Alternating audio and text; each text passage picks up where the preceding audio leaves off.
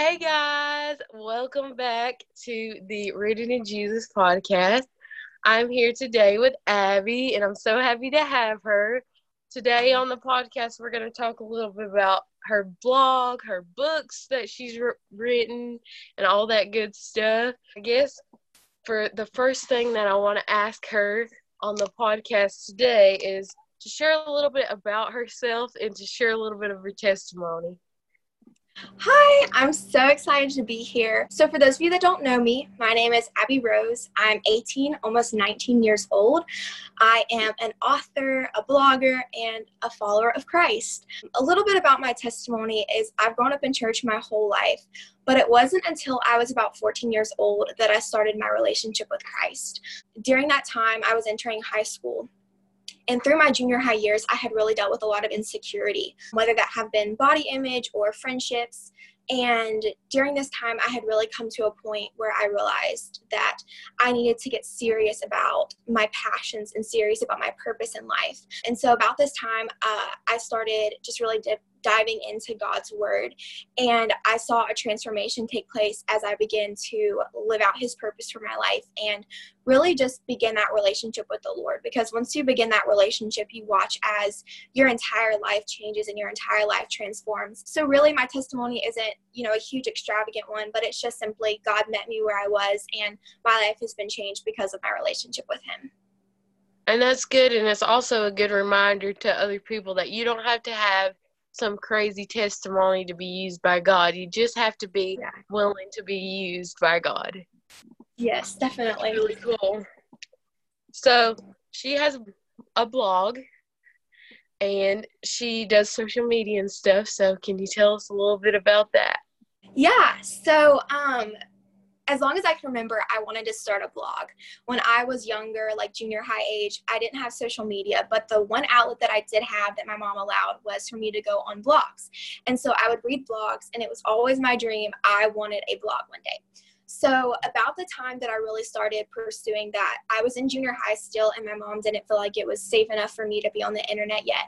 So she said, once you get older, we'll consider it. So as these years had passed and I was finally entering high school and I started my relationship with Christ, I began to really cultivate writing as kind of just a daily passion and a daily purpose.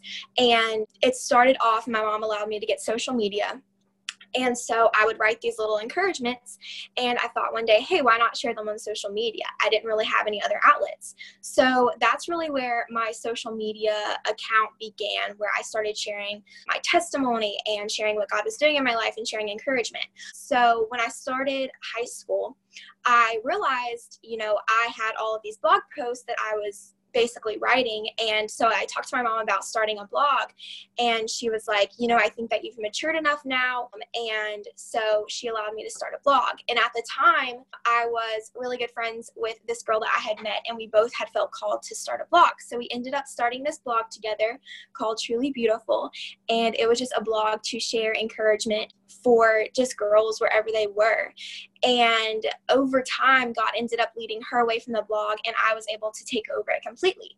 And so that's where you find my blog now, Truly Beautiful Ministries. And it's really just a blog, not only to share what God's doing in my life, but to encourage girls where I've been, because I know the struggles of insecurity. I know the struggles of fear. I know the struggles that it's like. And so I want to be able to use my story and my words and my testimony, not only on social media, but also a blog platform. And so I'm thankful that God's given me kind of both of those platforms to honor him and glorify him, and to use those to help people who may have been in the same situations and seasons that I was in. That's really, really cool. I think the first thing that I came across was your YouTube, then I found your blog, then I found Instagram. It's really cool. She does some really good posts on there that'll encourage you and uplift you, so you definitely have to check that out. And now let's talk about your books. It's really mind-blowing to me. How old are you? I'm 18. And you've written one book, and aren't you working on a second one?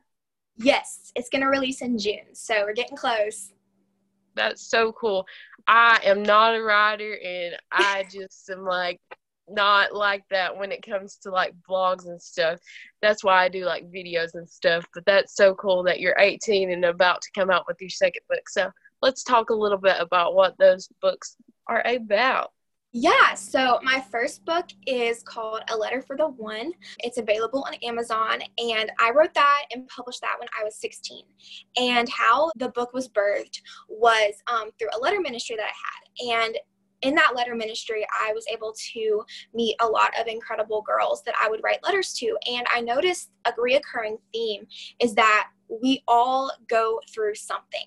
And so as I was writing these letters, I was thinking, what could I do to further this ministry, to encourage people who go through these different stories and not only go through them, but come out with a testimony about them. And so A Letter for the One is 31 poetry letters of encouragement to different people in different seasons of life. And all of the poetry letters are based off of either my story or my struggles or people that I met through the letter ministry. And so that was my first book, A Letter for the One. And then my second book, Dancing in the Deep, which is set to release in June, is my story of how I walked in victory over fear. And it's not just my story of how I walked through my season of sickness and how I learned to overcome anxiety, but it's also a journal. So for those that take it, whether they deal with anxiety themselves or maybe it's just something in their life that is holding them back, it's really meant to be a book that they can take and they don't just read, but they apply to their lives and can kind of walk through my story and my victory, and they can find that themselves. That is cool, and I really need to read the second one because I deal with anxiety and fear, and I think we all do in some shape or form, but that sounds so good, and I can't wait till it comes out because I'll definitely have to pick that one up. But that is so cool that you've done that and written those books. I guess we'll talk about quiet time and kind of what does that look like for you. And it is so important for us as Christians, and this podcast is to inspire young people to rise up and step into their faith and just dive into it and to just be who God has called you to be. So basically, I like to ask people about their quiet time, so hopefully it can inspire you to go deeper into your quiet time, whoever you are listening. What does that look like for you? Yeah, so I think the really beautiful thing about A Quiet Time with the Lord is that I've watched it transform over so many different seasons of life. And it's not just a set method, oh, you have to do this for this amount of time every single day. But I've watched as, just depending on the season of life I'm in, the different seasons of growth. And so when I was in a super busy season of life, quiet time may have looked like not as much time in my prayer closet and more praying on the way to school. Whereas in a season of life like quarantine right now, I'm able to spend a lot more time in the Word, in prayer, and not have really a timeline where I had to be in my prayer closet. But the thing about the quiet time with the Lord is it's so important because whenever you read in the Word of God, I was just reading in Proverbs this morning, and it talks about how when you seek Him early, you will find Him. And you see throughout the Bible, whenever Jesus was on this earth, that He retreated early in the morning to a quiet place to pray. And it's very important to just set aside that quiet time with the Lord because it's there that you're able to really focus on Him and focus on where you're at in your spiritual walk. And I would encourage every single person. It can seem overwhelming, I think, for people to do a quiet time because they think that you have to do this and do this. And if you do this, you might not have time for this. And whatever it may look like, just find that time. Make that time. It doesn't have to look like an extravagant praise session. It doesn't have to look like you diving into 3 chapters a day. What it needs to look like is you setting aside time, making time for the one that will fill you up. And so, like I said, my quiet time has changed as far as like the model of it over the years. But the 3 things that really just come back to what I do is reading the Word, praying, and praising. And these are the 3 things that at the foundation of my quiet time, these are the things that I need to be doing to be growing in the Lord. praying is so important because that's your communication with the Lord. That's where you not only bring your needs to him, but you also sit in anticipation for him to speak to your heart. And whenever you are in the word of God, you are preparing yourself and clothing yourself in his word, clothing yourself in that armor that is so needed, especially now in the world that we live in. We need the armor of God, not only for our lives, but to be able to combat things and to be able to help people and lead them closer to Christ. So at the basis of it, if you are somebody who maybe is trying to and striving to start a relationship with the Lord, I would encourage you to just make time to just sit down and read a verse. You don't have to read a whole chapter. You don't have to read a whole book. Read one verse and meditate on it. Ask the Lord how he is going to reveal that in your life. Talk to God, journal, whatever it is, just make that time and stick to it. And I know that when I first started my quiet time with the Lord, it was super awkward because I didn't know what to do. I was just there and I was like, okay, God, this is me making an effort. Help me, show me in what ways I need to grow. And now it's just like, it's the best part of my day because I know what ways I grow in Christ. I know what's so important. And it's really become like that daily bread, like that living water that you have to live off of. So my quiet time, there isn't a model that I follow, but it is just a time that I set aside every day to come before the Lord and to sit in his presence and to allow him to renew me. That is so good. And yeah, quiet time is like a personal thing. You'll find what works for you. And your quiet time doesn't look like my quiet time. And, whoever's listening's quiet time won't look like ours. It'll look different, but just start simple. And two, your quiet time doesn't always have to be of the morning. If that doesn't, go with your schedule, do what you need to do and just make sure you just set that time during the day for Jesus. What is like your favorite Bible story or like Bible verse? One of those that like inspires you or just you really love? That's hard. For my favorite Bible verse, I would definitely say 2 Corinthians 12:9. And it says, "And he said unto me, my grace is sufficient for thee, for my strength is made perfect in weakness." And I am such a perfectionist. And so I, for so long, felt as though my worth and my identity came in my performance. And if I didn't do good, then I was less worthy. Or if I didn't do good, then I've ruined everything. But the thing about Christ is he is so good at using our failures and our mistakes to show his strength.